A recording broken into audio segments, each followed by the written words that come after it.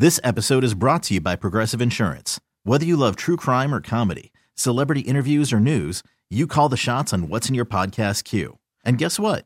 Now you can call them on your auto insurance too with the Name Your Price tool from Progressive.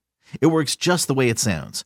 You tell Progressive how much you want to pay for car insurance, and they'll show you coverage options that fit your budget. Get your quote today at Progressive.com to join the over 28 million drivers who trust Progressive. Progressive Casualty Insurance Company and Affiliates. Price and coverage match limited by state law. Milwaukee, start your engines. It's time to talk about all things racing. NASCAR, IndyCar, sports cars, and Formula One. This is the Final Inspection Show, presented by the legendary Great Lakes Dragaway in Union Grove. Now, here's your host, Steve Zocchi. Welcome into the Final Inspection Show here on Sports Radio 105.7 FM, The Fan. This is not Steve Zocchi. He is down in Indianapolis being wined and dined, enjoying that high society lifestyle he leads. This is the Polish Pipe Bomb, Jeff Orlowski, slumming it in the studio. I'm the man of the people. They don't invite me to those fancy parties. But, oh, man, Memorial Day weekend as we celebrate the heroes of America who paid the ultimate sacrifice for the wonderful freedoms that we enjoy day in, day out. This is the greatest weekend in racing. Xfinity race about to get underway now. You got Christopher Bell sitting on the pole in that one. Tomorrow, F1 in Monaco, green flag at 8:10 a.m. Indy 500. Simon Pagenaud, last week's winner, he's on the pole, or 2 weeks ago he won the Grand Prix at Indy. He's on the pole, and they take the green flag at 11:19 tomorrow. Coke 600 in NASCAR. And the green flag flies then at 5 o'clock. So hopefully your honeydew list isn't long and you get to sit in front of your TV. If you're not down at the track, you get to sit in front of your TV and watch nothing but racing all day long. Yes, please. Yes, please. Memorial Day weekend. Quick public service announcement here from the Pipe Bomb. I have gone to many school events at my kids' schools around Memorial Day and everything, and half the teachers there don't understand what today is. A lot of people don't. Today is not Thank Any Veteran Day. Their day is called Veterans Day. Today is not, this weekend is not Thank an Active Member of the Military Day. That is called Armed Forces Day. It is not the weekend to say Happy Memorial Day because it's a solemn holiday as we remember and give our respects to the people that paid the ultimate sacrifice for our freedom. There's a reason why there's the saying, all gave some gave all. This is for the some who gave all. So just a quick public service announcement there. It drives me nuts when you go into a store or, you hear people talking, oh, happy Memorial Day. No, it's not. This is, it's a day for reflection and being thankful for what we all share as Americans. So I will get off my soapbox. I don't like telling anybody how to live, but that's just one serious pet peeve I have, and it drove me nuts going to schools and teachers didn't know what the day was all about. That just makes me rip my hair out. We have a wonderful show for you guys today. Steve Zocchi is going to join us here in a couple minutes on the phone, live from Indianapolis. He has just been busting his hump down there, getting great interviews and sound from just a plethora of drivers, and we're going to bring you all of that. It's going to be very Indy 500 heavy today, but you will hear from Daniel Hemric. I was able to sit down with him a couple days ago and interview him, and you'll hear that today as well. So we will get you ready. Indianapolis 500, Coca-Cola 600, the Lewis Hamilton race somewhere in Monaco. And like I said, Xfinity Series, that's just the appetizer, and that is coming up now. So we're going to take a short break. I'm going to get Steve Zocchi on the line, and your ears will be massaged with the normal sounds of Steve Zocchi's voice. We'll be right back. You're listening to the Final Inspection Show here on Sports Radio 105.7 FM, The Fan.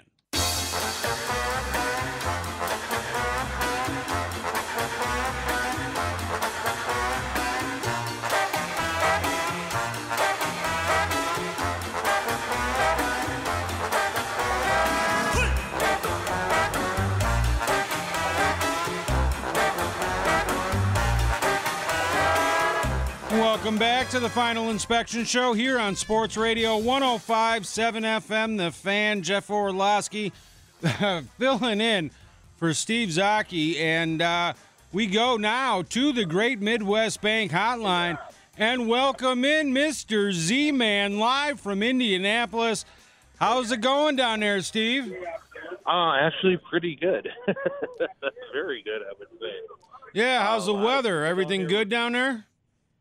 It's hot, and we have lots of cumulus nimbus, as my science teacher would say back in junior high. All right. So All right. It is summer in the heartland here. Well, you've seen some great action already on the track down there, Steve. That Indy Lights finish was just absolutely phenomenal.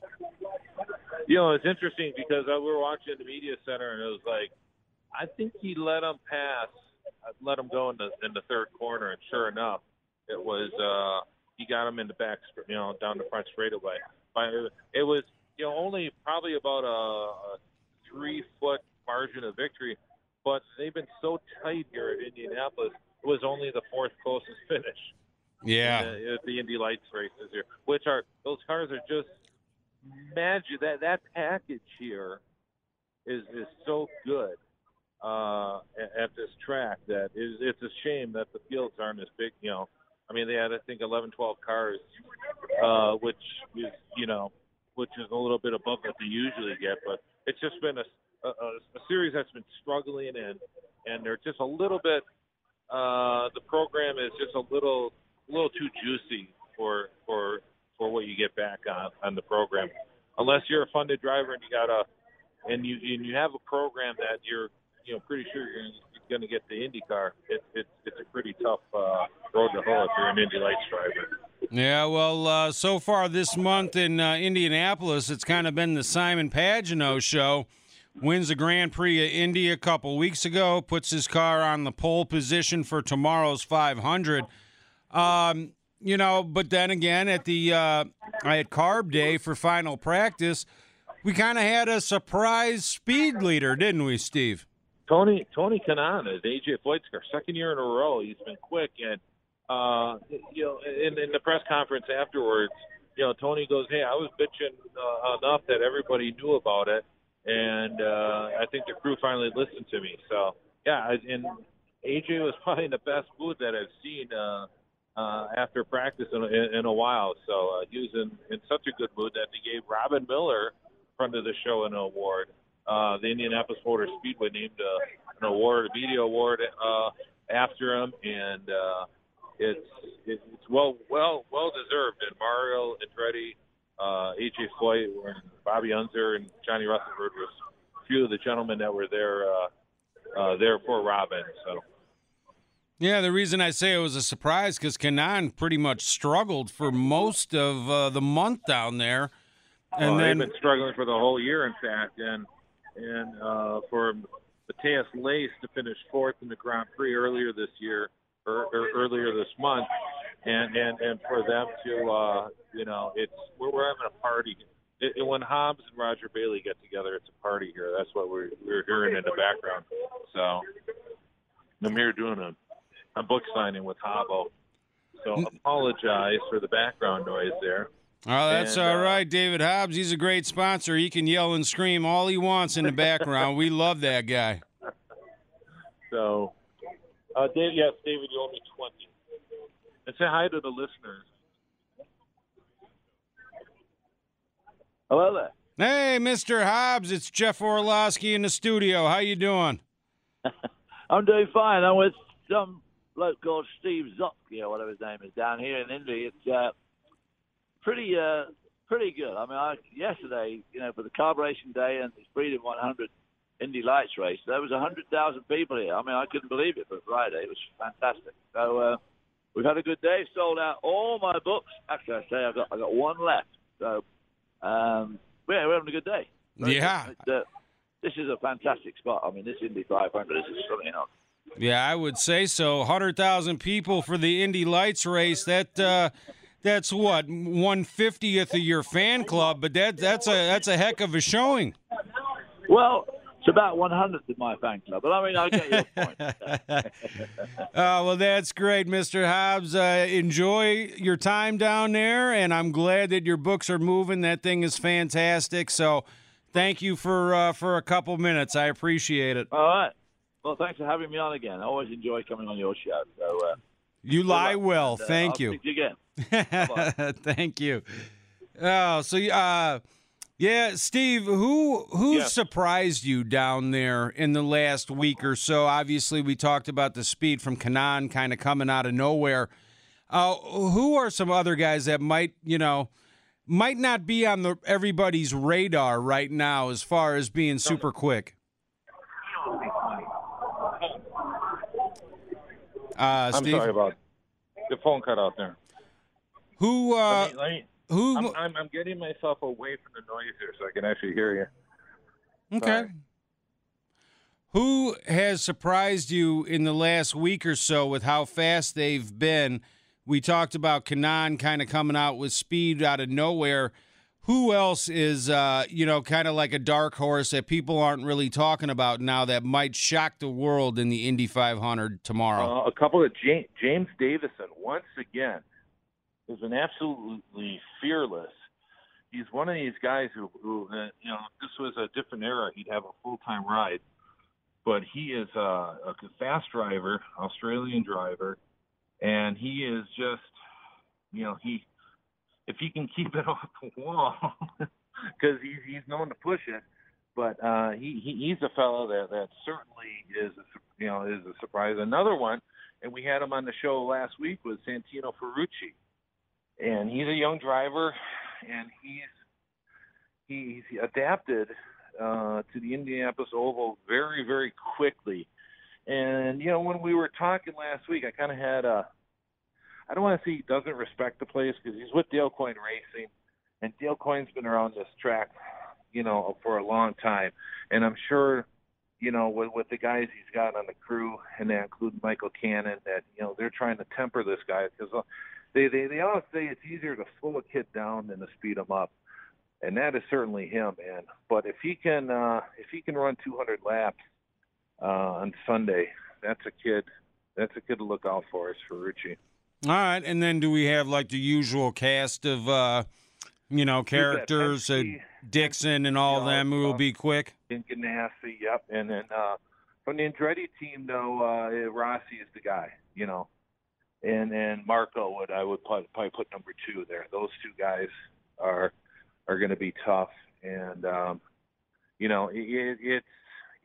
but this field is going to be so tight because not only is it the closest time to field that we've had here, but also you have the weather dynamic. So you're going to have multiple strategies, and you're going to have teams playing the weather. So, I mean, this thing is wide open. Yeah. How's the level of excitement? Obviously, some big names did not make the show. They got, Alonso got bumped on bump day and all that. So is the level of excitement off because of who didn't make it, or is it still high and everybody's pumped like crazy? I think that just gives a little more panache to the race, where a team like McLaren, who kind of came in here, I don't want to say they were cocky, but they were going to, they're like, we're going to do it on our terms in that. They were, they were kind of taken to the woodshed, and I think that it's on an international scale. I think there's a lot of people that took notice, like, wow, you mean this Formula One team with all their technology, they came to Indy and they got spanked like that. Wow, maybe this IndyCar racing is a little tougher than we thought.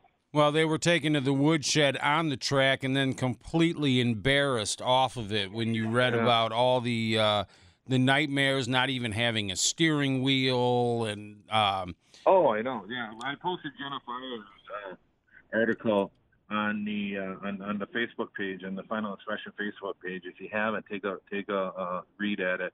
You know, and we've been critical on the show on Jennifer, but I gave her a nice job when I saw her, because she did. That was a really good job on a write-up that she did. Yeah, so, she's great. I love her, and she was the one that did that Waltrip piece, right, where she caught a ton of heat for it. Yeah. And for me, that article was not a personal attack either, so I loved it. Obviously Dennis Michelson had a big problem with it when that came out, but she's great. She does one heck of a job. Yeah, she certainly has. What else obviously you think that your better half is listening right now, Steve? No, well, she's attending the customers right now.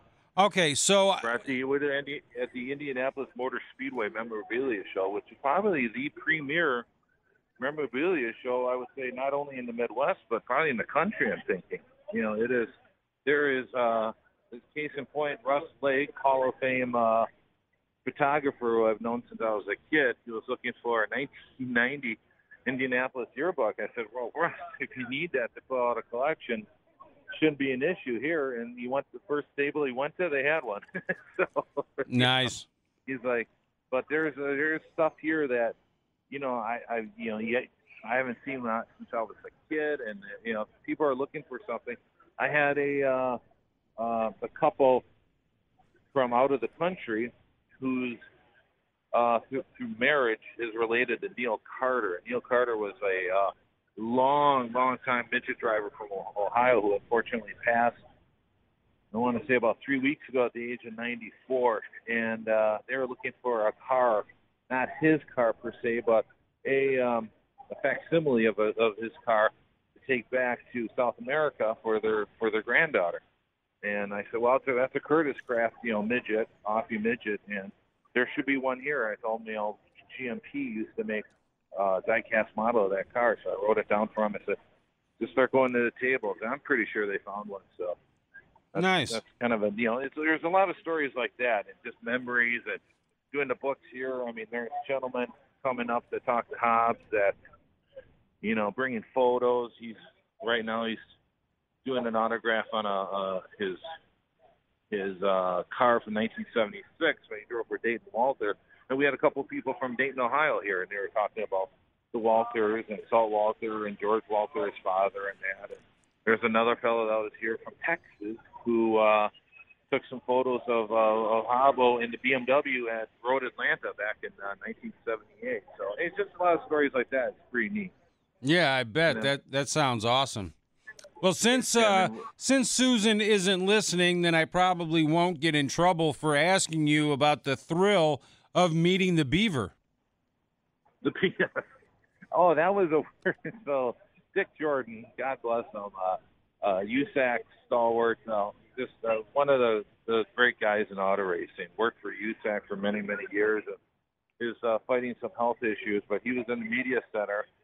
And I was with Bill Marvel, who we're going to post an interview I did with him. This is his 75th Indianapolis 500. And the guy's 89. He looks like he's about 69. And anyway, so me and Bill are walking to the elevator. Dick, waves us over. And he's like, hey, I want you to meet the Beaver. And I'm like, holy cow, that is it. Jerry Mathers. And that's pretty much sums up Indianapolis because there's all sorts of people walking through the memorabilia show here, and you never know who you're going to meet. I remember about 10 years ago, I'm in the gift shop in the museum, standing there, and I look over right next to me. It's Jim Neighbors. So I'm like, oh, how you doing, Jim? And he's like, oh, how are you? Nicest guy. I mean, that the person that you think he was when you saw him on TV shows or on TV specials and that's how he was in real life. a genuinely nice man. So funny too, but not Gomer Pyle funny. But I mean, he was a really, really neat guy, and he's certainly missed around here. Oh, I bet. They got Wayne Messmer singing again in his place, right? I believe. All I know is Jim Corneliuson is going to tear it up for the national anthem. Oh yeah, Corneliuson. Yeah, I get Wayne Messmer was the one before Corneliuson at for the Blackhawks. All right. He got nothing but rave reviews last year, so I'm sure that'll still be fantastic. So besides hobnobbing with the celebrities down there and shaking hands with Beaver, what's been the highlight of your time down there so far? That is a good question because it is such a whirlwind of stuff because there's so many things to do. It's like last night, Hobbs was like, hey, where were you last night? And well, I was at the museum. I'm going like, where were you? He goes, well, I was at a Honda party at the, Lara factory. I'm like, okay, that's why. So we were, at two separate parties, not more than a, half mile from each other. So that's the way it is down there. There's just so much going on and to see so many of your friends. Sometimes these people you only see once a year, like Dr. Tom Lucas, who's walking by ignoring me right now. The racing dentist who for so many years crewed on many Indy cars and had to work on AJ's tooth in his garage about 25 years ago. Stuff like that. It makes Indy what it is. Yeah, that's great. That is great. And obviously another sellout down there for the 500 tomorrow. Problems NASCAR wish they had. Yeah, it really. We'll have to see with the weather, but yeah, it should be interesting. It seems like though when we're down here, the more they talk about the weather, the less of an issue it usually is. Yeah, it does seem like that. When the threat is there and everything like that, it seems like it blows over. When it's barely getting talked about is when you get those downpours out of nowhere. Right. And I was working as actually was documented by an NBC Sports Network. There was a shot of me interviewing James Hinchcliffe. So I was actually not, sipping adult beverages and hobnobbing. I'm actually working down here. So, and for those, when you hear the interviews later, if you don't always hear my voice, is what they do down here, which is really, really kind of cool, is they break the drivers into two groups, and it's a situation where the drivers are stationary, and all the media people tell all the people, the media move from place to place. So that's kind of neat. So if you're want to interview Will Power, but there's too many people there, you may move down to another person where there's not too many people. So if you hear other people on the broadcast earlier and not who are not answering questions, that's why. Like Dave Calabro is one of the guys you'll hear. So. Yeah, that's a pretty neat way of doing it. It's got to kind of it's good for the press and the people asking questions. It's got to kind of be annoying for the drivers because I'm sure while they're standing there, they get the same question 5-6 times as people come and go. So. But that's great, and we're actually. We got to get you down here one of these years. Hey, I would love that. I've never been to the Indy 500. I went to Indianapolis. I went to the museum and the gift shop and all that kind of stuff, but never been down there for a race weekend, and I would love that. All right, we're going to hear from Alexander Rossi coming up next. So you think that Rossi's one of the guys to beat in tomorrow's race? Top 5. One of the top 5 guys. All right. So. All right. Well, when do you want to do predictions, now or next hour? No, next hour when things are less chaotic. Okay, sounds good. I'll give you a... I apologize for this session. It's been fun to do, but I'm sure it hasn't been the greatest radio. Yeah, Lewis, do not leave. You're doing good. You're doing good. So enjoy the quote-unquote working, and we'll talk to you in about a half an hour, Steve. All right. All right, take care. That was Steve Zocchi. He joined me on a Great Midwest Bank hotline. Looking to buy, build, renovate, or refinance in 2019? Look no further and call Great Midwest Bank today. Great Midwest Bank, providing simply local common sense lending to your community since 1935. When we come back, we will hear from Alexander Rossi. You heard Steve say it twice. Top 5. He pretty much put the guarantee on that. So Rossi's been quick, and obviously he has high expectations for tomorrow's 500. You're listening to the Final Inspection Show here on Sports Radio 105.7 FM, The Fan, brought to you by the legendary Great Lakes Dragaway in Union Grove. What a perfect day. I know that we had a little bit of rain in the Milwaukee area that blew through. Right now, it is blue skies. Go on GreatLakesDragaway.com. Check out their Facebook and their Twitter. They should be open. They will have all the latest info. A beautiful day to get down there to Great Lakes and watch some racing. And David Hobbs, you heard him join us live. Sitting there hanging out with Steve down there in Indianapolis. We certainly thank him.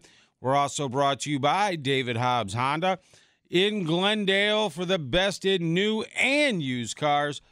Go see our friends at David Hobbs. We'll be right back. Final Inspection Show, Sports Radio 105.7 FM, The Fan.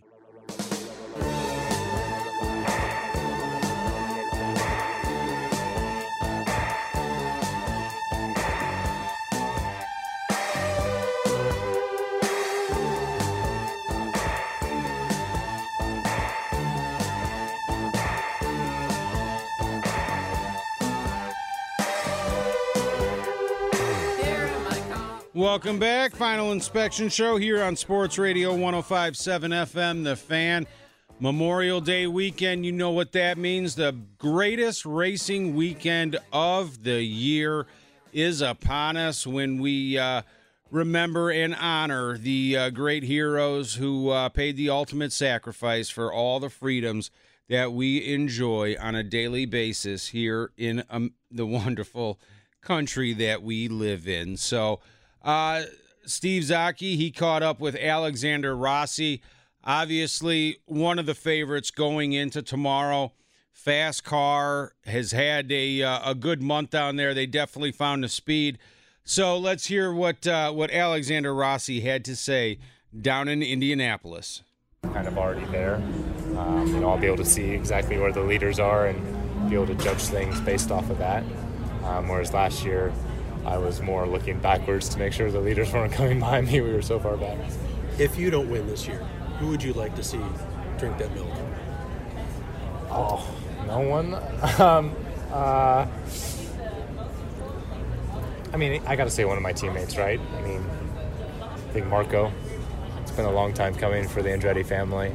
It's the 50th anniversary of Mario's win, so probably Marco. Keeping family. After Monday's practice, how do you feel you stack up against Carpenter's cars and Pagenaud and that group of Chevrolets? Yeah, I think we're in the top 3 or 4 cars. It was a really perfect day in terms of conditions, so I don't know how much of that's going to transfer to Sunday.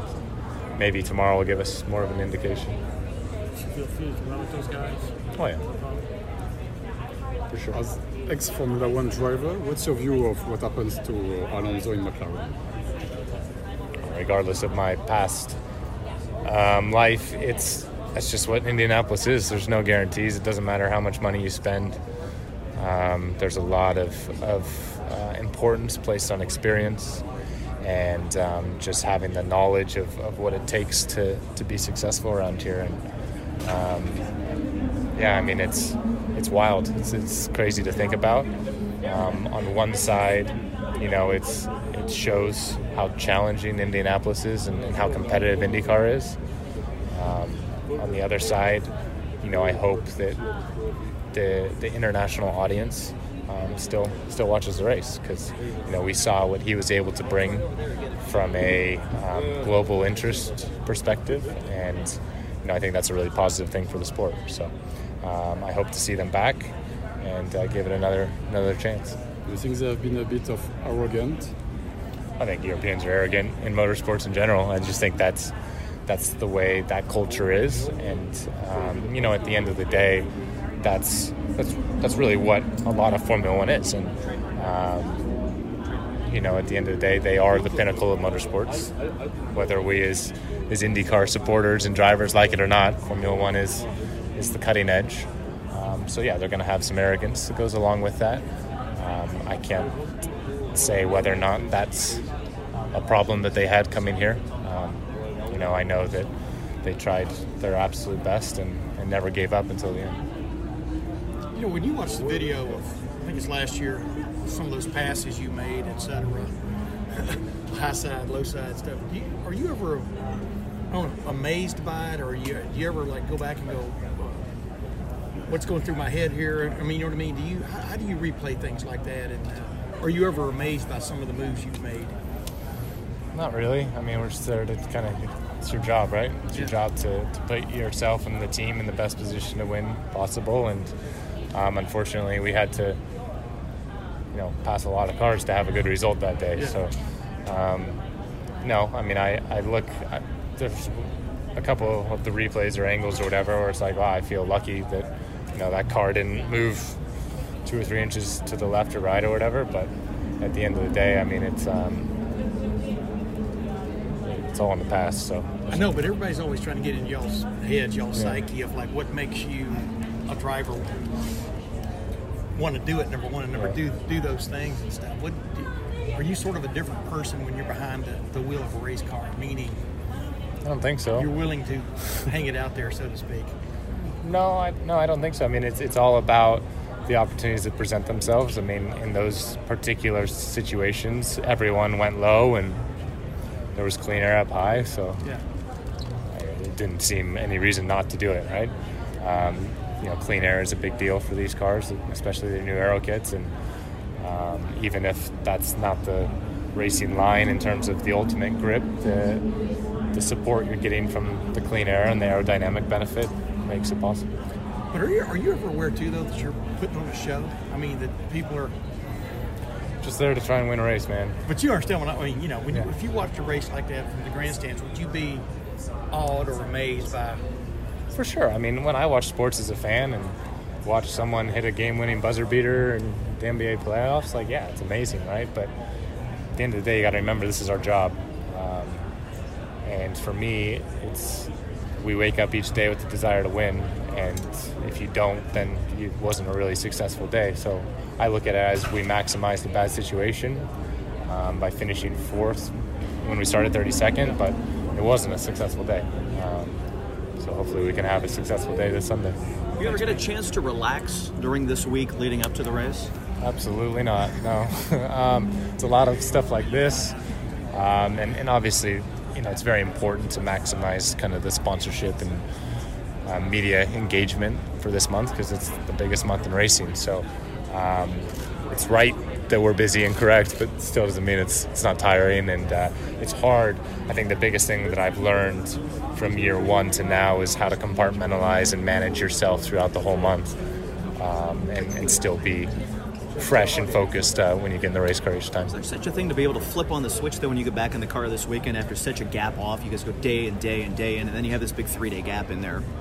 Yeah, I mean, I know it's cliche to say, but it's like riding a bike for us. I mean, we have so many hours in race cars, and this is just when I put my helmet on and get in, my heart rate goes down, and I'm relieved because I don't have to talk to anyone else anymore. I can just go. We're going to leave you alone right, at that point. I can just go do my job and kind of execute what we've been talking about for the past month. So for me, I don't know how it is for others, but it's actually a sense of calm when it's finally time to get in the race, and it's like, okay, we got through the hard part. Now we can go have some fun. In picking favorites for this race, your name keeps coming up a lot. Do you feel like you have a car that's worthy of that distinction? I think we've had a great car all month. My big concern is we haven't really been in race conditions in the heat yet, and depending on what forecast you look at, Sunday could be hot, Sunday could be fairly mild.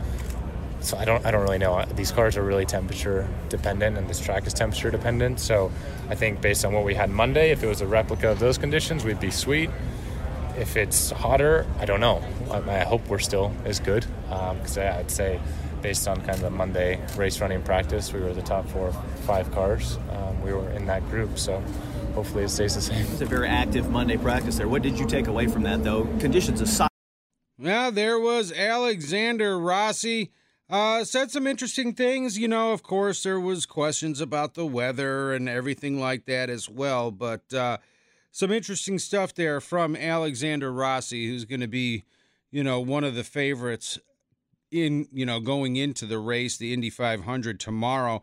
We're going to take a short break, and then when we come back, you're going to hear from a pair of IndyCar drivers, Hinchcliffe and then Marco Andretti as well. It just keeps going and going and going. I love this show. This show before the Indy 500, the 600-miler for NASCAR, and then some F1 race in Monaco that, you know, I'm sure Lewis Hamilton will win.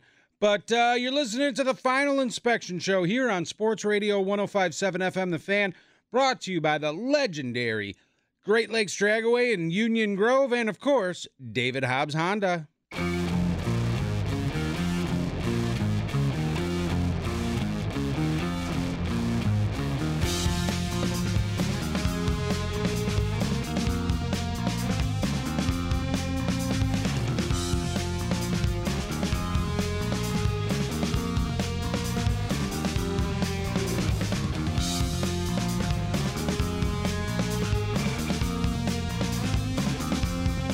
Welcome back to the Final Inspection Show here on Sports Radio 105.7 FM, The Fan. Jeff Orlowski, the Polish Pipe Bomb, sitting in studio here, filling in for Steve Zocchi, who's down live in Indianapolis, getting ready for the Indy 500. You know, I'm jealous. I wish I was down there, but I'm glad being here, sitting in the air conditioner and air conditioning and listening to all these great interviews that Steve was able to get us for the show today. Next man up here will be James Hinchcliffe, and let's hear what he had to say down from Indianapolis. For Sunday, does the team have a 101 lap strategy? Certainly. I mean, I think every team up and down pit lane does. We've seen it happen here before. I'm pretty sure Dario was the last guy to win a race shortened one. So it's going to be on top of everybody's mind. You know, if we're able to get the race started on Sunday, that's absolutely going to be, you know, what happens. It's going to be the race to the cloud if it looks like it's coming in. And coming from the last row? Certainly not ideal, but at the same time, if it looks like it's going to become that kind of race, we can take bigger risks on strategy. You know, we can take bigger risks on fuel and maybe take an earlier yellow than some other guys would be willing to with better track position, which could ultimately, you know, be the kind of move that wins you the race. I mean, if you look at the way Rossi won in 16, you know, it was a fuel mileage situation that was caused by him being at the back. You know, he had a bad pit stop and that kind of put him off sequence. So if it ends up being something rain related, who knows? That could actually play into our hands. James, we're doing a bit of a funny story right now, and I was told you'd be a good person to ask this, but if you're in the middle of a race and you need to use the restroom, what do? You don't have time to make a stop. So if you got to go, you got to go. Do you have a particular spot on the track that you try to do straightaways? I've never had to do it I've never had to do it under green. I've only done it once before, so whoever told you to ask me is being a jerk. I don't know where Will is, but go ask him. He's the pro. But yeah, no, I mean, it's harder to do than you think, though, especially under green. So, I mean, I think you got to at least wait for a caution. James, I think you've got a good sense of humour, so I was going to ask you, what is the soundtrack to your life? The soundtrack to my life? Oh, man, I'd have to think about that one. There's got to be something appropriate. There's got to be some album out there that's like really, really, really happy, fast song, and then really, really slow, somber song, and then really, really happy, fast song, and then really, really slow, somber song. So whatever, like, the most roller coastery album that you can find, that one. James, what's the approach on race day for you when you wake up in the morning? How do you approach those situations? You're at this big track. Yeah, man, you start by putting on pants. That's a good start. That's a good start to the day. Bathrooms probably included. Bathrooms in there somewhere. Brush your teeth. Healthy breakfast. Food. Yeah, absolutely. Got to have your balanced breakfast.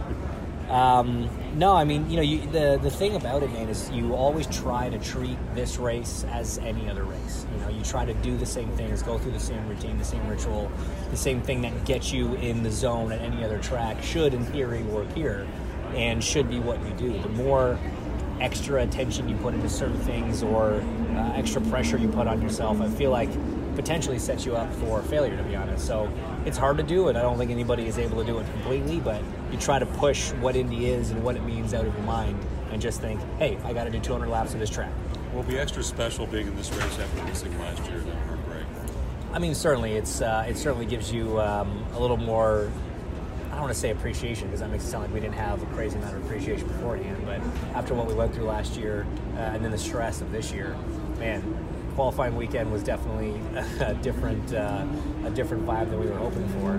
But I think it motivates everybody. I think it really does, and everybody on our team especially knows how easy it is to not be in this race, and how much you have to appreciate and value everybody that gets to be in here. All right, starting 32nd, what will be your approach at the beginning of this race? Just kind of hang on and let it ride out? It might be for the first little bit. You just never know. We've got a pretty big field of rookies this year, and they're sort of scattered throughout the field. A 30-car draft really feels ugly going into turn one, I'm not going to lie. There's not a lot of air on the car. I mean, you lift off the throttle and you're still accelerating. There's such a draft. It's crazy. So it's the old saying. You can't win it in the first corner, but you can certainly lose it. And, we don't want to do anything silly early in the race. Once everything settles in, I think we've got a great car. I think the aero car is going to be just fine in traffic. I think the crew is going to be great in pit lane. So we've got 500 miles to make it up and try and get away to the top. Good luck. Thank you very much. James Hinchcliffe starts 32nd. All right, there was James Hinchcliffe. And now we're going to bring you Marco Andretti live from Indianapolis. Let's hear what Marco had to say. And maybe in years past, you kind of feel like that's the case? Don't let them fool you. I don't think anybody knows what we need right now. I think, it's a little more track position dependent, if that's what you're talking about. You need to be towards the front, but it could come down to fuel. It could come down. You never know how this race is going to be won, but whether it's just somebody who's just going to go out and dominate, or is it somebody that's going to come from the closing laps, and you don't know where the right place to be is. But obviously, towards the front helps. And to that end, with it being a universal aero kit, is there a lot of things that you can still do from an adjustability standpoint? Do you find it to where long runs, short runs, is there still a lot of adjustability in a car over a stint of the 500 miles that you can play with? Well, I think Firestone does a great job, so there's not a lot of degradation, not a lot of tire deg, so that makes it to where you can get set up pretty aggressive. I don't know. I think you have to still have a good, comfortable car under you. You still have to carry throttle, whether your car itself is fast or not. I think carrying throttle always helps in this race, and you're always going to go forward if you're able to do that. Have a good, comfortable balance. Thank you. Marco, is there anything that really adds 50 years? People coming up to you and saying, with your fathers, with the Dayglow orange and everything, has the pressure been adding up on you? No, it's this race is so huge in itself. I think it would just, how special this month has been so far is the way I look at it. I think I felt a lot of support. There's a lot of good energy around it, and a lot of people celebrating my grandfather, well deserved on his part, and so we're going to try to celebrate him the best way and try to win the race. Is there a way? I guess, are you getting tired of people saying the Speedway is the family one? No, because I don't feel that way. I think would it be nice to win? Absolutely, but I don't think. Yeah, we've been so fortunate as a family here. Almost 80 tries, and we're still here, and we're able to come back and try to keep trying to win it. Marco, you feel like one of the old guys in the room now? It's amazing how many Mays we've seen you here from when you started, and now you're sitting here still going strong. How do you put that in perspective? I have the gray hairs already. I don't know. I think, I don't know, old is the word, but I feel I feel experienced. I feel like more relaxed than usual because normally this is a very roller coaster month, and it's very easy to get caught up in the emotions, good and bad. And this month for me, when I'm 29th, I'm not stressing, and when I'm second, I'm not overjoyed. I know how it goes, and the only thing that matters is the last third of the Indy 500. And I've been quickest in practice. I've been quickest Fast Fridays. I've been on front rows. I've dominated this race. I've never won it. So there's obviously, everybody says it, but there is one lap that counts, and there's one or two stints that count the whole month. So we'll stress then. When you look at a forecast like Sunday, I know you've dealt with rain here before. How does that change anything? I look at the weather hour to hour in Indy. It changes so much, but I think what could end up on our side is that it's scattered. So when there's scattered thunderstorms in Indy, you never know. It could be the nicest day ever. So who knows? You throw Connor on your team this year. How's that changed things? We laugh a lot more at him, not with him. No, he's good. He's been on it. I mean, I'm gonna try some variations of his setup tomorrow, actually. So he's done a great job. My dad's helped on that stand, and he gave him a toe to beat me on Fast Friday. I don't know about that, but no, he's done a great job, and so it's been more fun. Thank you. Thank you, Marco. And there was Marco Andretti from Indianapolis. Always interesting stuff to hear what Marco has to say, and we'll see if the bad luck that has plagued that family in recent years at Indianapolis continues tomorrow or not. And that always one of the storylines, but it's fantastic always having an Andretti in the field. It just feels right. So we're going to take a break. We'll hear from Steve Zocchi again coming up here in the next segment, top of the hour on the Final Inspection Show here on Sports Radio 105.7 FM The Fan, brought to you, as always, by our friends over at the legendary Great Lakes Dragway in Union Grove and David Hobbs Honda. Milwaukee, start your engines. It's time to talk about all things racing. NASCAR, IndyCar, sports cars, and Formula One. This is the Final Inspection Show, presented by the legendary Great Lakes Dragway in Union Grove. Now, here's your host, Steve Zocchi.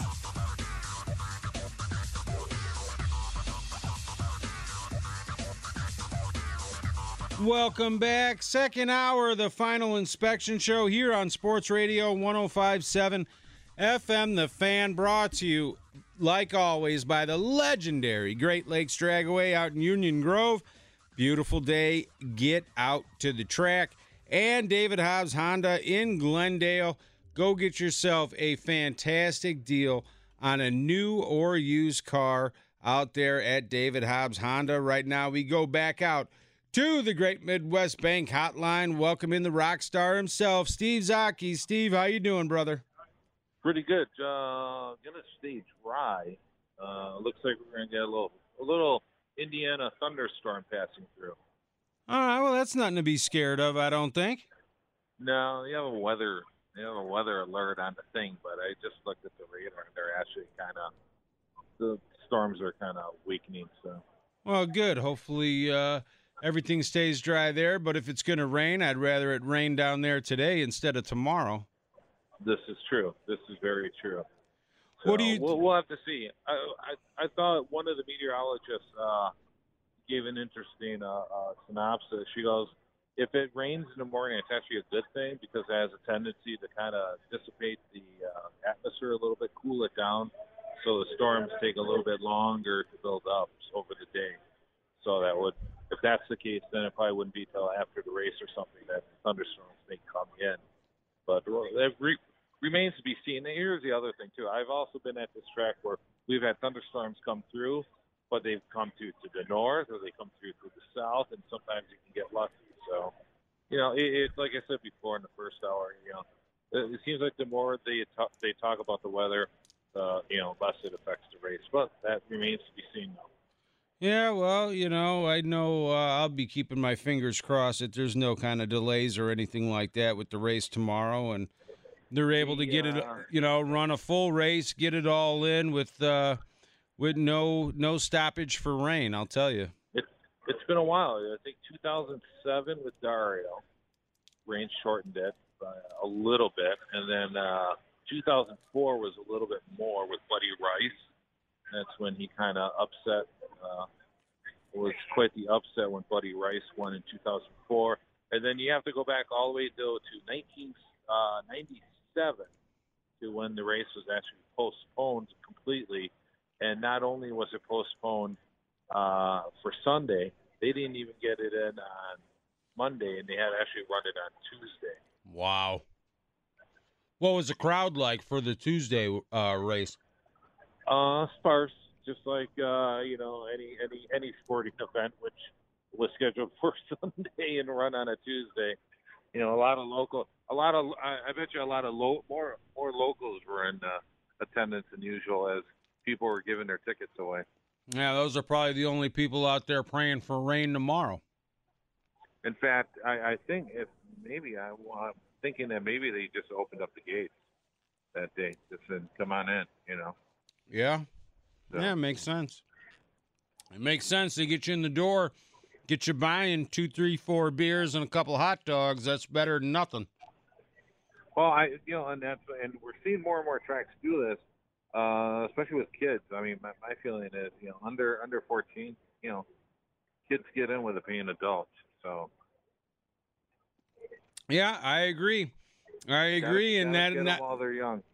Exactly. You sit there and you turn that into a tradition, and you got to make it more affordable on the families, because with the way the tickets are, and not just for racing, for all sporting events, they're taking a whole lot of the families out of it, and that could be one of the reasons for declining attendance in NASCAR and a couple other sports. Exactly. So, all right, well, we got your interview with Tony Kanaan coming up. What was the highlights of hearing from Tony, in your opinion? And, obviously you got to be liking his chances for tomorrow. Well, definitely. He was quickest in Carb Day. Tony's always a good interview. He's not going to, homogenize the interview, and he speaks his mind. Plus, and let's face it, he's at this time of his career where I don't want to say it doesn't matter, but he can say what he wants. He's the the old guy in the paddock, and he's won his races. He's the Indianapolis 500 winner. He's in a comfortable spot right now, and he knows that with the changes they made between qualifying and yesterday in Carb Day, he's got a pretty strong car. And the way things are working out, everybody is so tight, there's going to be all sorts of strategies involved. And with the weather, anybody can win this race. And Tony is one of them. Yeah, absolutely. All right, well, here's Tony Kanaan when he spoke down in Indianapolis. Rundown on working for a legend that has no filter, so he will tell you exactly the way it is at the moment that you're talking to him. So a guy that I rely a lot on when I'm having a lot of bad days. I mean, he's been through all and on and off the track, and it's so much respect that especially when we're here at this place, I want to talk to him every day, 24 hours a day. And just this morning we did an appearance and we were talking about setups, and I love to hear the stories. And unfortunately, a lot of things that he has done in his race cars, because of the rules nowadays, we can't. Because we're just talking about, he said, I did this. I said, we should do it. He says, well, we can't because the rules.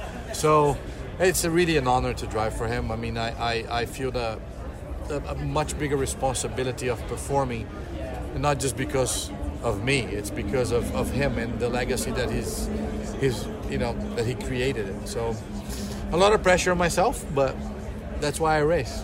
Love it. All right, thank you, Tony. Tony, what's the one thing driving for AJ that a story came that you thought, wow, I didn't know he did that?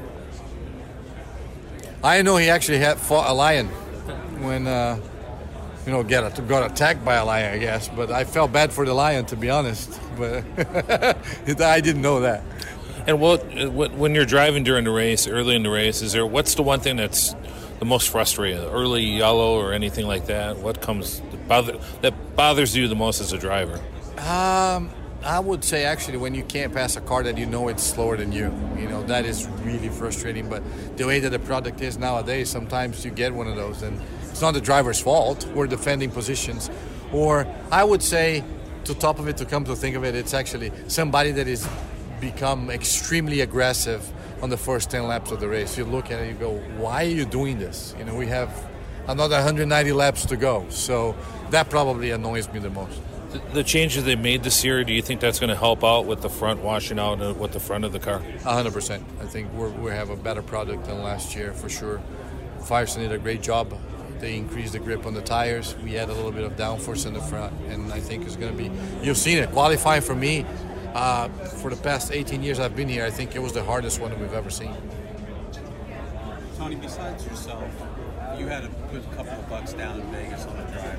Besides yourself, I never bet on myself. Actually, I should have in 2013. Years ago, yeah. I'll pick three guys. I would do Dixon, Power, and Rossi. But those odds are so obvious that I was not going to win any money anyway. So I should pick. Actually, I will add one more. I'll put a lot more money on Kyle Kaiser. Kyle Kaiser. The way it's going, I think we'll be surprised. The year that we won, I think I had a friend of mine that actually bet. Oh, really? I was 28 to 1. Wow. And he bet $1,000. So. Did he at least take you out to dinner or something? No. Nothing? I was happy for him. I won a lot of money too, so it was okay. A lot more than he bet. How many drivers do you think really have a chance to really say? Honestly, I'm not going to be sarcastic. Yeah. I think 33. 30, really? I mean, the way that the field is, and you look how close it is. Yes, the further back you go, the harder it can be, but you never know. You never know a strategy. You never know how the yellow is going to come out. Now we have the rain. How about if rain's more than halfway through the race and you haven't stopped and you started at that blast and you're there? I mean, there are so, honestly, I don't think I can pick one. We can talk about the obvious people, right? But when this place became obvious, since when this place is obvious? So. This place decides. You said that. I always said that, and they will do it again. When you have two cars, and you guys do two strategies, do they let you have any input? What do you think? Like if rain is a strategy? The way a team plays, when we talk about in our team meetings, will be depending where you are, and if one car is in the top 10 and the other one is 32nd, the guy in the back is going to risk more than the guy in the front. So basically, it's not really. It's where you're positioned, right? And that's quite obvious for us. So as far as our team, we're so tied together that for me, I mean, if I have to jeopardize myself as far as strategy to have my teammate or my team win, so be it. I think we have such a great atmosphere there that I'm talking about it in a good way. Don't take me wrong. I'm not saying we're going to do something silly, but it's always where you're positioned on the racetrack, really. I mean, to give an example, last weekend I was up front, moved up front in the top 13, and Mateus was 21st or 22nd. They gambled, but we couldn't gamble because we say, well, let's guarantee this car up front, and actually ended up working the opposite, and I was happy for him. Let's say you're 10th and you know that the weather's coming. How does that change the equation? Wow. The only thing you could do, you banked on the weather, and then if everybody pits, you stay out. But if we could predict the weather, we'll be rich, right? So even the people that know about it can't. So I don't know. All right, thank you, Tony. Thank you. All right, so Tony Kanaan is not a weatherman, Steve. I'm kind of shocked. Yeah, Tony is. I love Tony. You can't. What's funny is. I almost hit Tony in the head taking that selfie with Beaver. So he was on the other side of the camera. And at first he thought I was going to take a photo of him. Well, good thing you didn't hit him in the head. I didn't want to have to drive down to Indianapolis to bail you out. And I shouldn't jinx it because the weekend's still young. I might still have to go down there and bail you out. All right, so we got Colton Herta coming up, but Steve, I know you got to run down there. Who's your pick for the Indianapolis 500 tomorrow? I'm going to go Alexander Rossi just because I got a feeling. Okay, so, I'm going from the pole, Simon Pagenaud. Let's put it this way: there are no bad picks in this race. Oh yeah, I know. Anything can happen. Anything can happen. How about the World 600? The World 600. I'm going to go with your favorite driver, Joey Logano. Joey Logano. I'll go with Eric Almirola. All right, that's a good pick as well. That is a good pick as well. All right, well, Steve, thank you for joining us. Thank you for getting all the great sound and working your tail off down in Indy for us. And, definitely appreciate all you're doing. And enjoy the race. I appreciate it. And, Colton Herta, another good interview. It'll be interesting to see what he can do tomorrow, rookie. But, with his dad has managed a lot of winners over the years.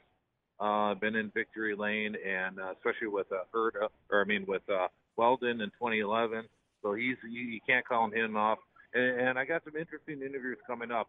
I kind of pared on. I got most of the guys, but what I did, I wanted to get the most interesting interviews. So we got Jack Harvey coming up and a few others. So I hope the listeners will enjoy them. Yeah, well, so far so good, man. If these ones coming up are anything like the ones we've heard, you're doing one heck of a job down there. Appreciate it. Thanks, Jeff. All right, enjoy the race, Steve. Thank you. All right, take care. There was Steve Zocchi, joined again on the Great Midwest Bank Hotline. Looking to buy, build, renovate, or refinance in 2019? Look no further. Call Great Midwest Bank today. Great Midwest Bank, providing simply local, common-sense lending to your community since 1935. Without further ado, here's Colton Herta down from Indianapolis.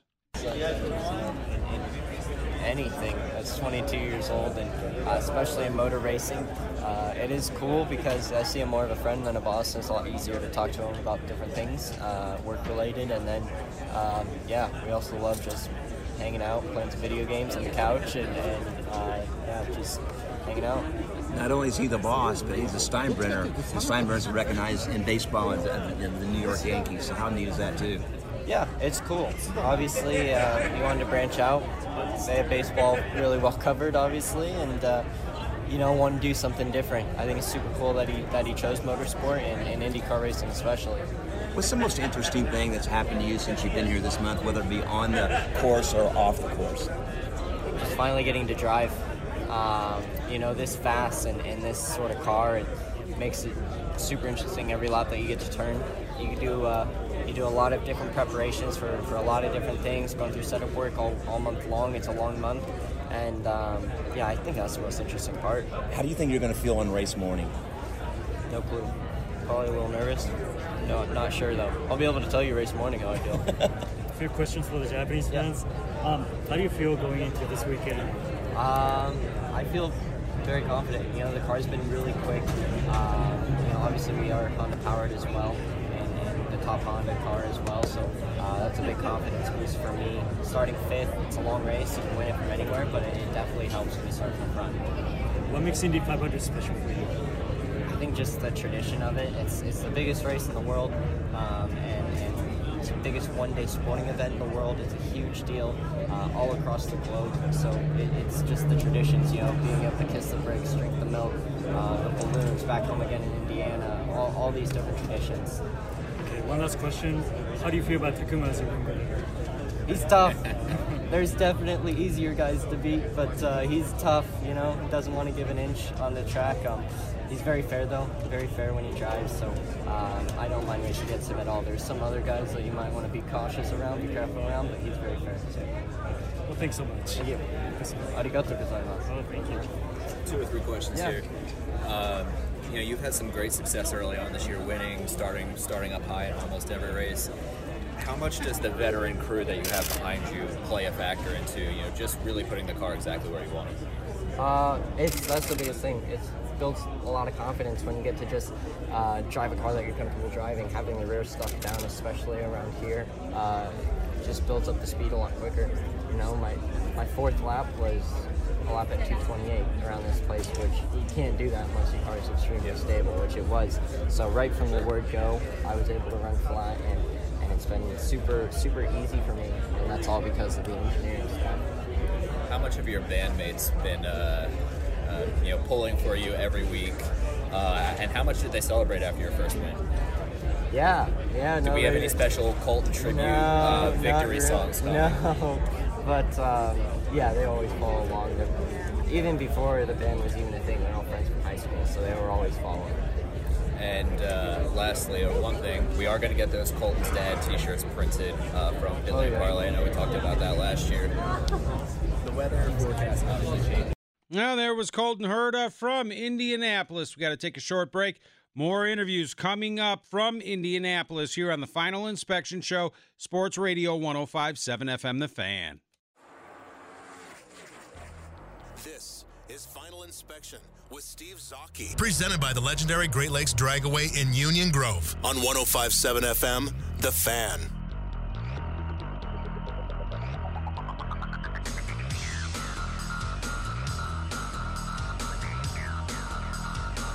Welcome back. Final Inspection Show here on Sports Radio 105.7 FM, The Fan. Jeff Orlowski, the Polish Pipe Bomb.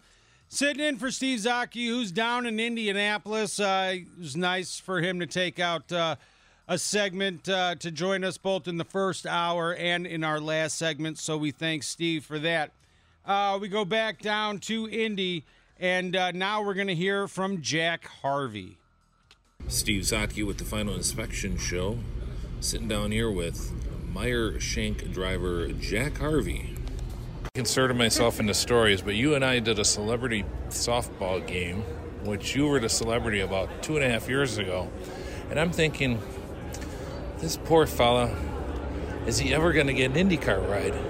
And you were so good. You were so nice to everybody there. And I'm thinking, man, how is he going to be able to do this? Let me tell you, I'll be the first one to congratulate you. Thank you. I'm so happy to see where you are now. Thank you. And how you ran last week at the GP and that. And did you, I don't want to say at the softball game, but I mean, let's drivers go through periods of time where you're not really sure where the next ride is. Mm-hmm. How does a driver keep himself, up, like, positive? Joe, it's funny that you asked that today, because literally about half an hour ago I was chatting about this exact same thing with a guy in our team, and it was we were talking about like what you say inside your head, and like there's a certain amount of stubbornness that comes with some of these things, and just like that inner belief. And I remember in my first Indy 517. Was at the night before party with Andretti Autosport and Michael Shank Racing at the time, and left the party and just honestly couldn't stop myself from crying because it was like we made it, we made it to Indy 500. And the guy said, well, did you not always think you were gonna? And I'm like, well, look, this is a guy looking for my position, finished second twice in Indy Lights, so no scholarship money, no nothing like that. My sponsors in Racing Steps Foundation, I graduated the program because they had taken me as far as they could go. And I spent 2016 without a drive. I've got, my mum and dad are not wealthy people. They are, in as nice as way as I could say it, as normal as they come. Not poor, but not wealthy either. So it's difficult, I didn't know we were going to get back here, because the amount of pieces of that puzzle that had to come together to be able to do that was beyond anything that I thought would happen, and I think the opportunities that I've had in America, and the people that I've met are, more than one person would deserve, so I've been extremely lucky. But in the midst of all of it, the thing that, even if I didn't exactly know how we were going to get back here, the thing that I believed was that if I did get the opportunity, that I was going to be ready for it, and I was going to have enough talent to not embarrass myself. And they were the things that I really thought about a lot. And I had some great partners in AutoNation and SiriusXM, and a great team now in Meyer Shank Racing and now Schmidt Peterson Motorsports. We're getting a chance to show that. Well, and I think especially with the Sirius sponsorship, that's a great story too, where you met them and you don't know who you're going to meet. And if you're, I don't want to say on your best behavior, but I just read something where if you're always polite, good things happen. Sure. And that certainly is in your case too, isn't it? I mean, it is. My mum and dad were always abundantly clear on how they wanted me and my sister just to be as people. And I don't think either of us are particularly rude. We try and be pleasant to everybody we meet, because that's what just being decent was about, really. So I think, I'm not trying to brown nose anybody or, excessively kiss ass or anything like that.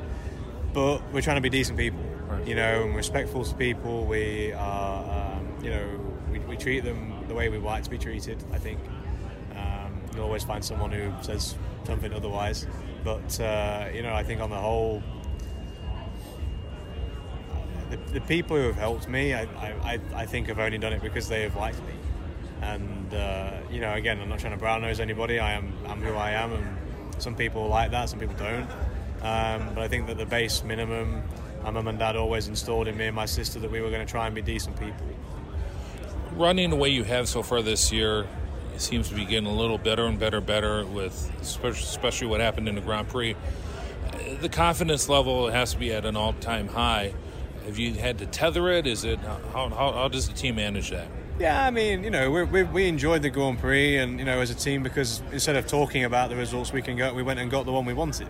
That being said, we didn't win, so we're working hard to try and bridge the gap.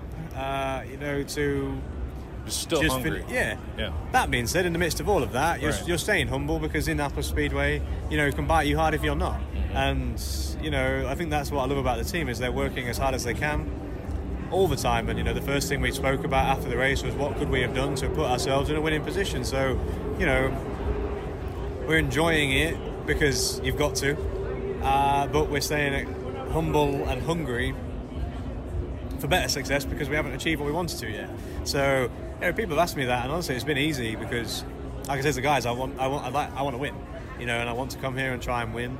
And podiums are fantastic results, and they're not easy to get on the best of weekends when things are going not easy but like smoothly, so you have to enjoy them. Very good. Well, Jack Harvey, best of luck in the 500, and Michael still owes me a beer up in Road America. So. All right, let's do it. All right, take care. Cheers. Thank you. Yep, there was Jack Harvey from Indianapolis. Now we're going to keep it down there and hear from J.R. Hildebrand here on the Final Inspection Show, Sports Radio 105.7 FM, The Fan. J.R. Hildebrand on the Final Inspection Show. J.R., a pretty interesting month for you, especially helping your teammate get into the show, Sage Karam. You're a pretty smart guy. Was the team leaning on you a little bit more this year? I think, it was more just a function of that, we felt pretty solid, for most of the week of practice. We had definitely gone through some little periods where little change, like something that you wouldn't think would make a big difference, kind of threw us way off. And I think, maybe that's what the 24 car was battling a little bit, just trying to understand, are we in the window or are we not in the window? Like, do we have to take a bigger swing at this? How similar... We know what the cars look like on paper relative to each other. How similar are they actually driving on track? And so, I think at the end of the day, the focus became just make sure we get both cars in the field and work together as a good, two-car program. That's why we got two cars rolling out there in the first place, There's a new tire Firestone came out with this year. Is that helping a lot with the cars in traffic?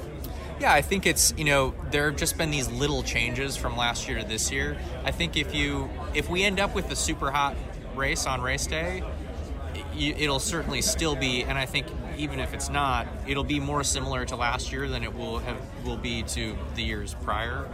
The cars just seem to be producing like a much more turbulent wake behind them, so it's trickier. And if you're the first car back, it feels more like 17 than 18. If you're 2 or 3 cars back, it sort of starts to deteriorate more quickly than the Aero Kit years.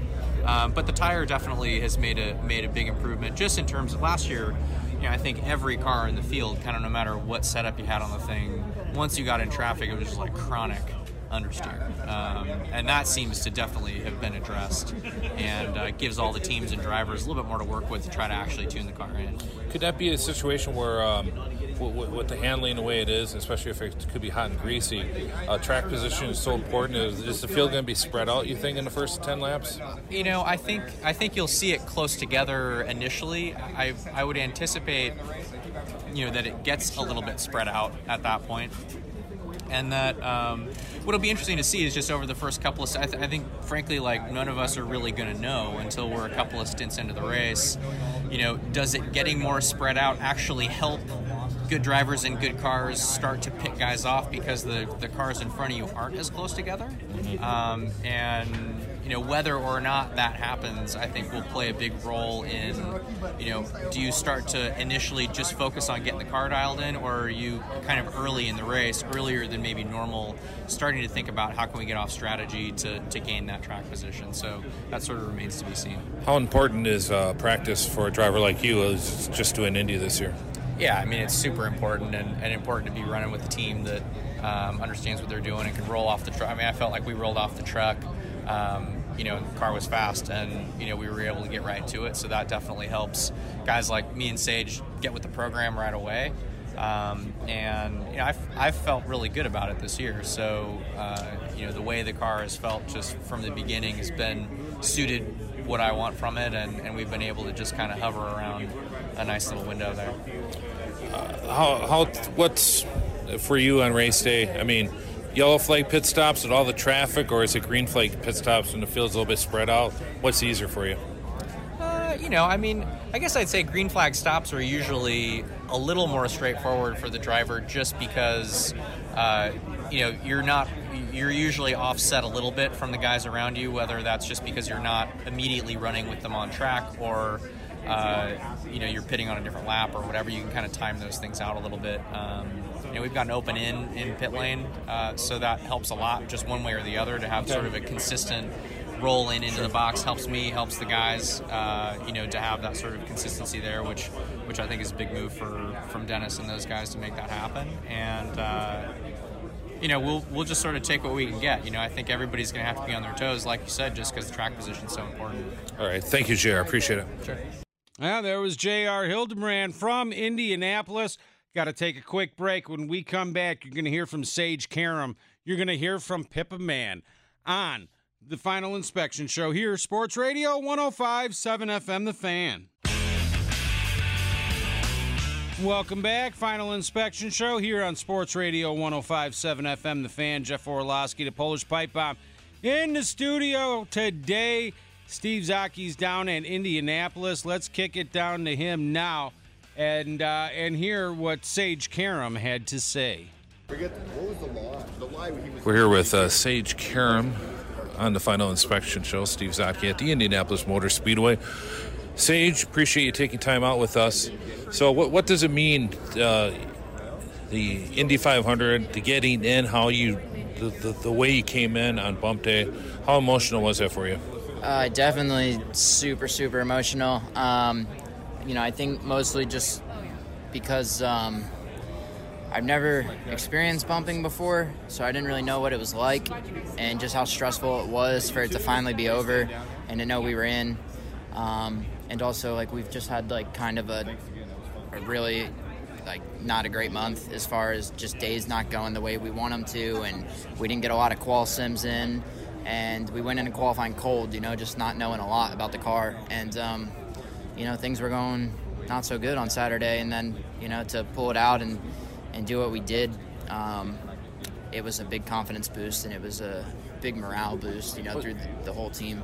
Was there one thing that you did? Was it a change in the car or a setup or information you received that really got you over that hump?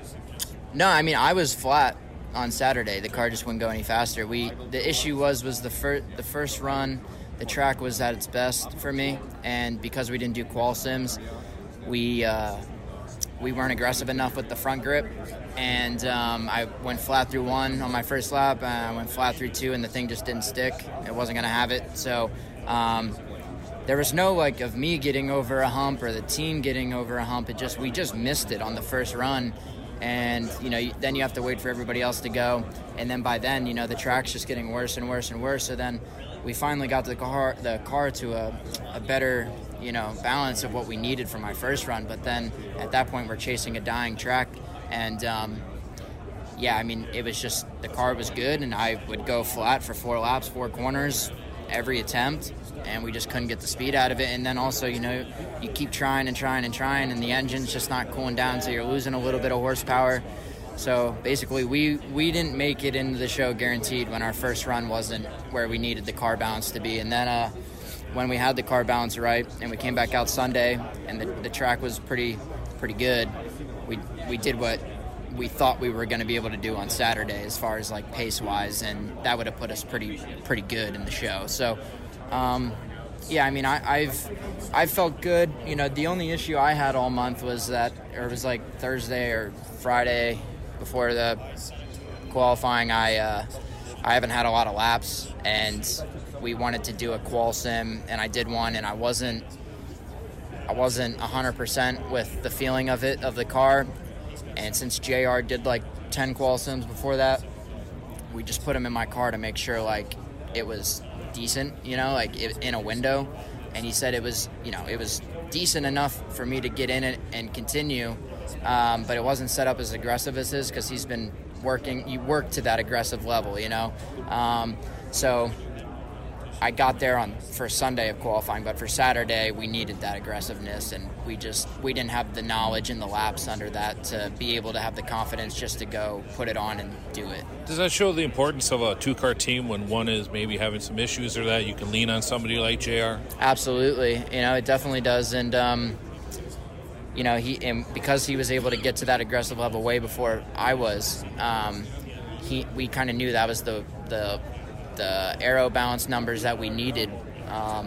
So we got there on Saturday, and then we did that on Sunday, and it was good, but we wouldn't have known that number unless we had a teammate, and I wouldn't have been able to have somebody else jump in my car and tell me like, hey, it's getting there, it's almost there kind of deal. We just were slightly low on the number and missed it, on the front end, and it is what it is. And at first I got out of the car and I was like, we're fine, because I know the car was going to have speed, and I knew if we just put some more front in it,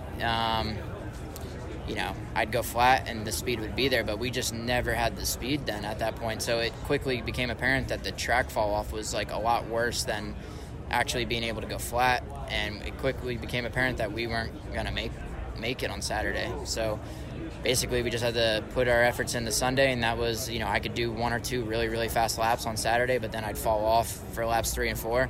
So, overnight we just made some changes to make sure that, try and keep all 4 laps as close together as we could, and we were able to do that. Very good. Thank you, Sage. Yeah, thanks. That was Sage Karam down at Indianapolis. Now let's hear from Pippa Mann down at Indianapolis as well. Part of this for you, the association with Clauson Marshall, Driven to Save Lives, kind of this whole process beyond just making the field for the race. I think the most rewarding thing has literally been being a part of this process. From the moment Tim asked me to drive this car, told me that he wanted to do this, from getting Ross Motorsports on board and making this really happen, being the driver to drive for Tim, to represent Brian, doesn't get a lot cooler than that, Does that explain the emotions then of Saturday when you realized you were 30th and in and didn't have to deal with Sunday and all of that? Yes, that's a single word answer, but it's a combination of that and what happened the year before. Also combined with the fact that we genuinely had been quietly good enough all week, and we were good enough on Saturday when we ran the first time in the different track conditions, and it was only the changing track that nearly caught us. A lot of emotion involved. Does that put you in a good spot then when Sunday gets here to feel like you've got the kind of car that can contend in this thing? Well, we feel like we've had a quietly good week. We feel like we've been pretty good in clean air. We feel like we've been pretty good in the traffic running we did on Monday. If we can just continue in the same vein that we've been continuing in, and our goals for Sunday are to try and be smart, try not to make mistakes, and hopefully if we can do that and just have a nice clean run, that top 15 will come calling. Thank you. How vindicated did you feel Saturday when people were guessing who was going to be bumped out? And to be honest, a few people had your name on it. It must have felt pretty good, didn't it? I'll be honest with you, it's actually not about vindication at all in any way, shape, or form. The emotion came from what did happen to us last year. And, we worked really hard to try and get that car fast enough. And we didn't have time to solve the problem, and she just wouldn't go. This year, our car has been good enough. It's been good enough every day. It's been fast enough every day. We were fast enough in qualifying when the track was hot and the wind was blowing. It was more that I just didn't want to go through it again. We couldn't, it was too important. And we've been too good to put ourselves in that position. So that was where the emotion came from. What's your race strategy? So I'm still a one-off driver. I obviously wasn't in the race last year, so this will be my first IndyCar race in 2 years. So our goals are to try and be smart, try and have a clean race, try and have clean pit stops, try not to make any mistakes. And if the Clauson Marshall Driven to Save Lives Chevrolet is as good as she has been every day so far and just continues in that vein, and we can execute all of the above, which, believe me, it isn't easy. That's why it's a process to try and execute.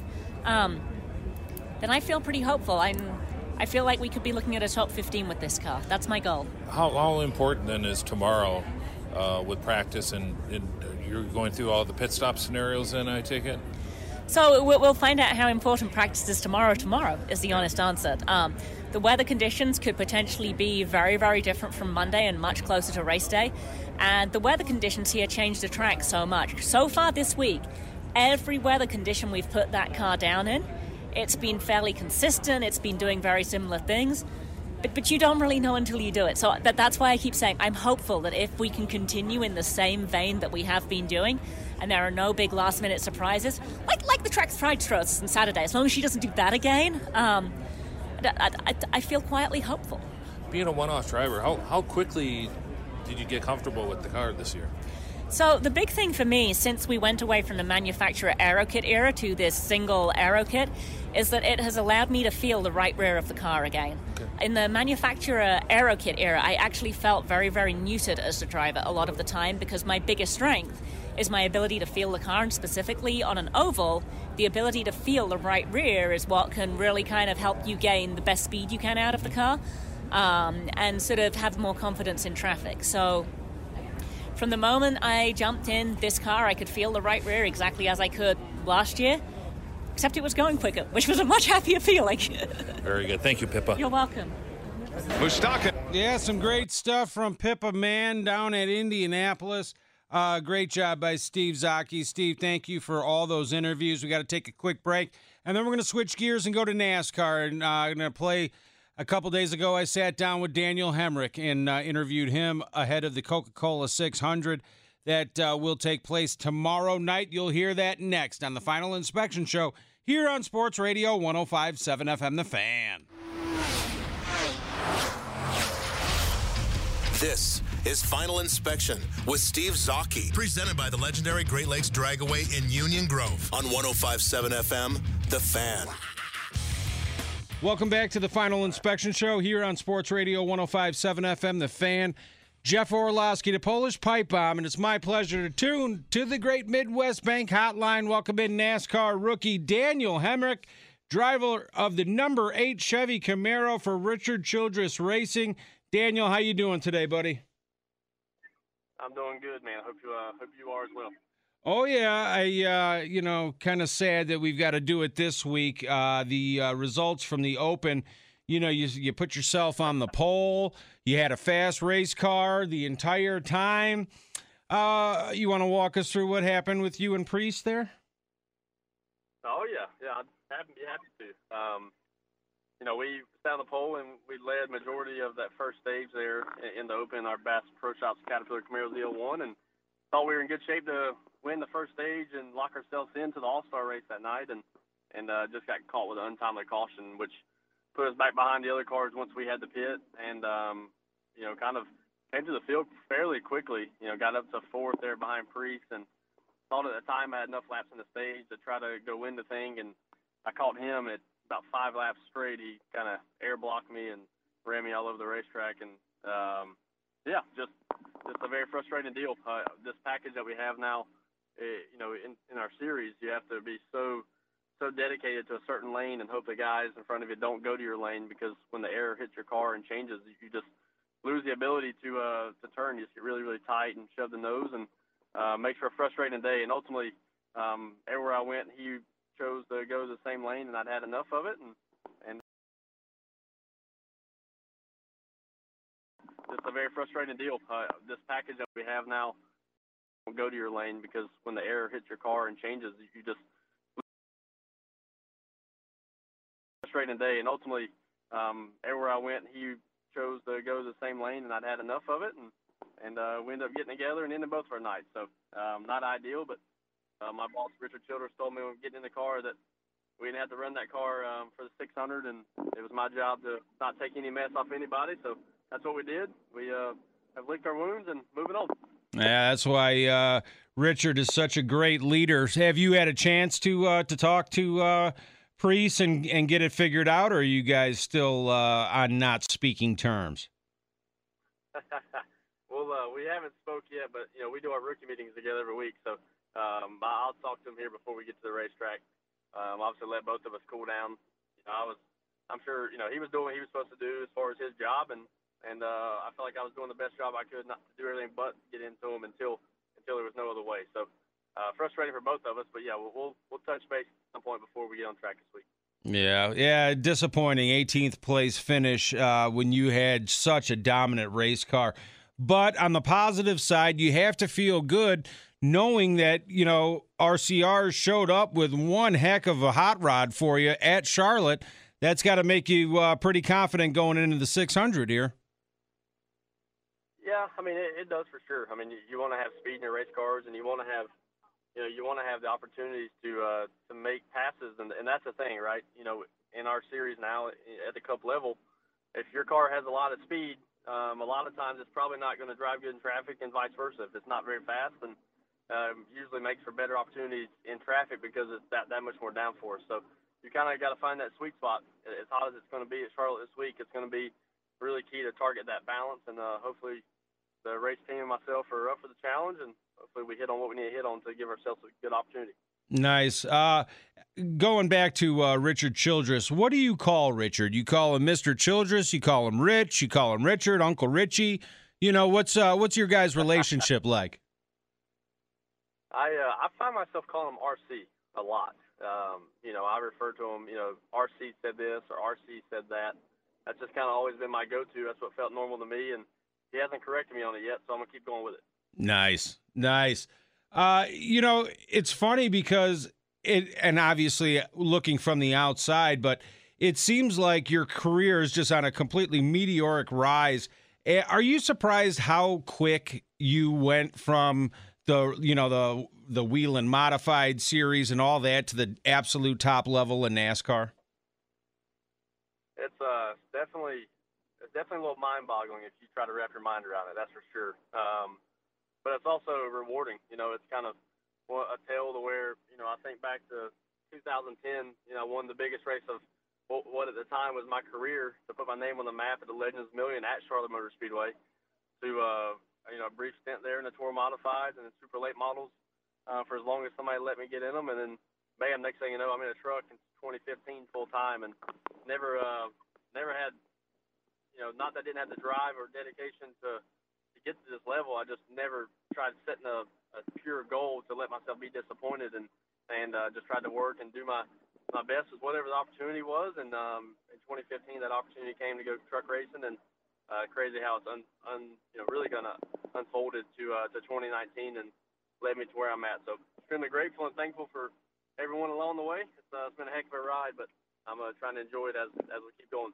Yeah, that's great and well-deserved. Obviously, the talent rises to the top, and that's why you're moving up so quick. We're talking with Daniel Hemric, NASCAR rookie, here on a Great Midwest Bank Hotline on the Final Inspection Show. Daniel, what's the funnest car that you own for personal use? Funnest car that I personally own. It's not a street car. It's a race car. I still, obviously all the way up until 2015, I was building my own race cars and late models, and I still have a couple of them.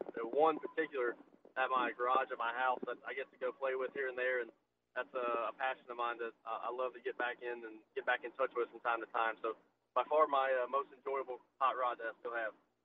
All right, and then I know in the Xfinity Series you had a couple chances to race at Road America. What are your thoughts on that track? Oh, Road America is one of my favorites. You know, that place it really done so much for so many people's careers outside of NASCAR, but sports cars. And going there for the first time, you'd be hard pressed to find another road course with so much character. The racetrack, the asphalt is so wore out, slick. It kind of falls into a finesse driver's, style.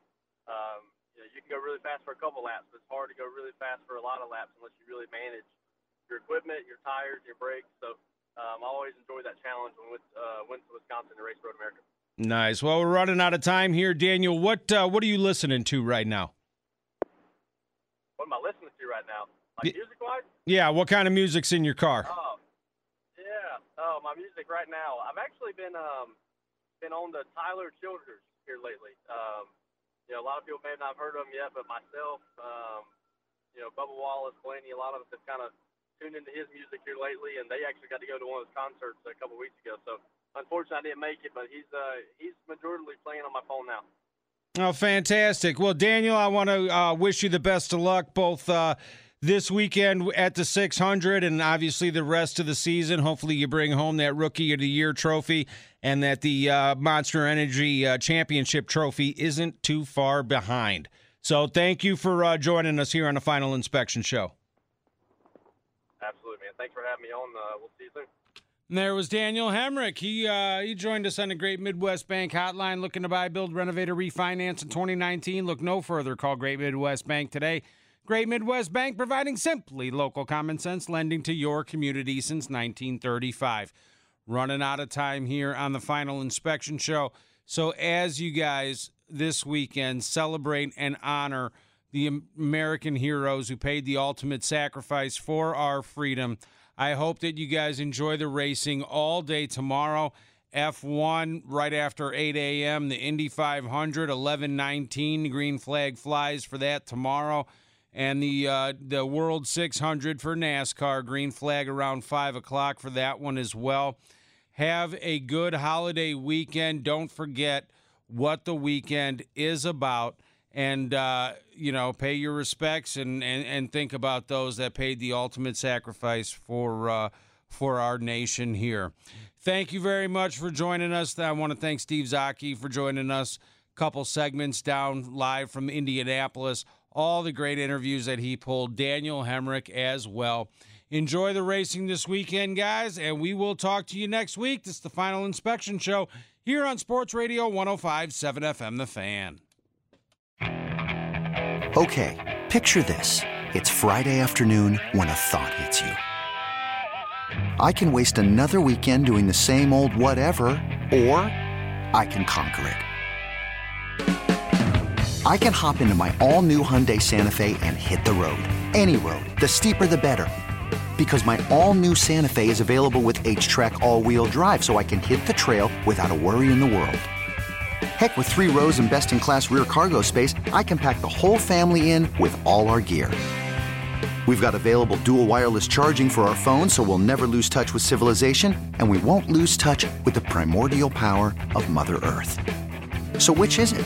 Waste the weekend or do something a little more epic? And conquer it in the all-new Hyundai Santa Fe. Visit HyundaiUSA.com or call 562-314-4603 for more details. Hyundai, there's joy in every journey.